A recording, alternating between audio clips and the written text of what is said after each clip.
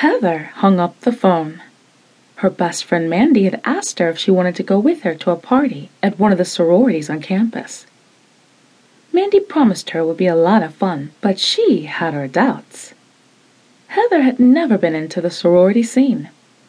Even though everyone told her that joining a sorority was one of the best things she could do for her future, she just didn't see the point.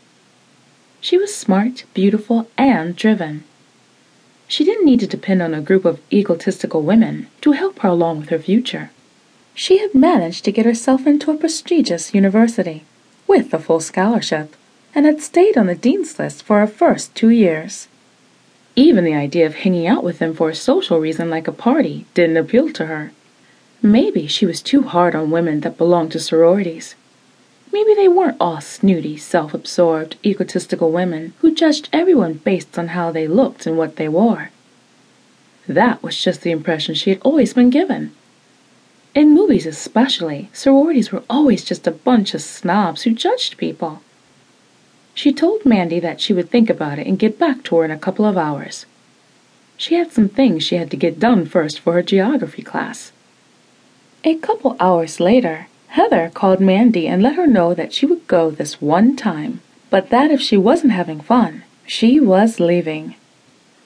Mandy agreed. She just wanted to see Heather get out for a change and have some fun. The next day, Mandy came over to Heather's apartment for a couple of hours before the party, and they got ready.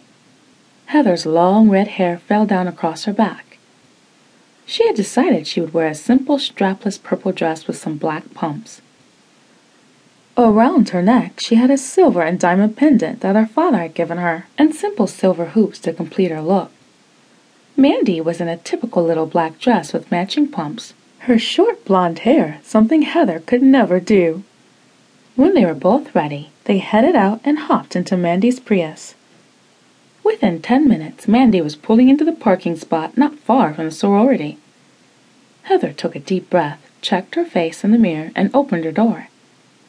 Mandy got out and said to Heather, "Relax, it's a party. We'll have fun." Heather glanced at her and told her, "I hope so." As they walked up the pathway to the front door, they passed by a number of other people that were already there.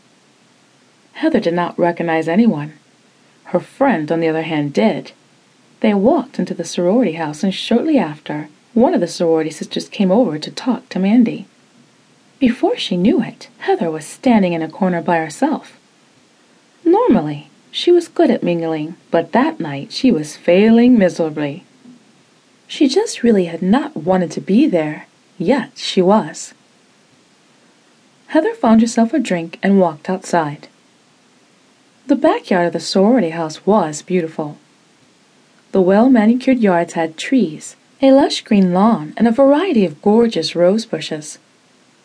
Under a couple of the trees were benches to sit on, and at the far end of the lawn was a gazebo that had ivy growing all over it. She stood there for a while and listened to the music coming from inside the sorority house. She told Mandy that if she didn't have fun, she was going to leave, but she had decided she would just enjoy the peaceful evening outside for a little while. She walked over to one of the benches by a big oak tree and sat down. She crossed her legs and flexed her foot so that her high heel dangled off her toes. About 20 minutes passed when she heard the door of the sorority open and a few people walk out.